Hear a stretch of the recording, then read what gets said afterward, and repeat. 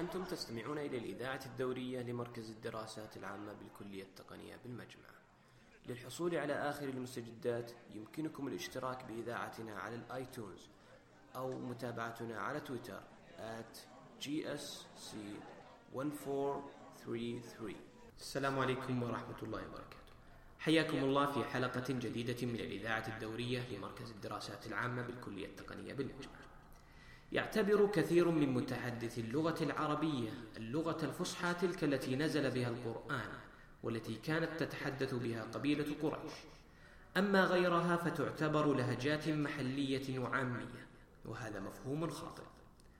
قبل أن نخوض في التفاصيل سنوضح الأقسام التي تتكون منها كل لغة. القسم الأول هو اللغة النموذجية أو ما تسمى باللغة الرسمية، وهي التي يسميها معظم الناس بالفصحى. القسم الثاني هو اللغة المحلية وتسمى لهجات، وكل لهجة تحوي عدة لكنات. ما الفرق بين اللهجة واللكنة؟ اللهجة هي فرع من اللغة النموذجية يتحدث بها سكان منطقة ما، وعادة تكون قواعد اللهجات تختلف عن بعضها البعض. أما اللكنة فهي اختلاف في النطق بين سكان تلك المنطقة دون اختلاف في القواعد. فعندما نقول في اللهجة القصيمية ما بوحدة نبذا، وفي لهجة أهل الرياض ما فيه أحد في ذا، نجد الاختلاف اللغوي والقواعدي. أما لو قارنا بين لكنات أهل القصيم فسنجد أن البعض يقول ما بوحدة نبذا، والبعض الآخر يقول ما به أحد ابذا. فهذا اختلاف في اللكنة ولم يؤثر على التركيب القواعدي للجملة.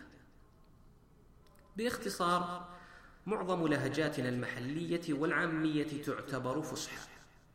فتعريف كلمة فصحى هو كل لغة نهجية تخضع لقواعد الصرف والنحو ولأصول التركيب اللغوي، ومعظم لهجاتنا العامية تندرج تحت هذا الوصف. أنوه المستمعين الكرام أن هذه الحلقة هي مجرد فكرة ورأي شخصي قابل للخطأ والصواب، والله الموفق. شكرا لاستماعكم.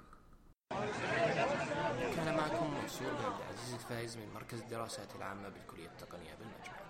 للتواصل يرجى متابعتنا على تويتر @GSC1433 أو المراسلة عن طريق البريد الإلكتروني GSC1433@gmail.com.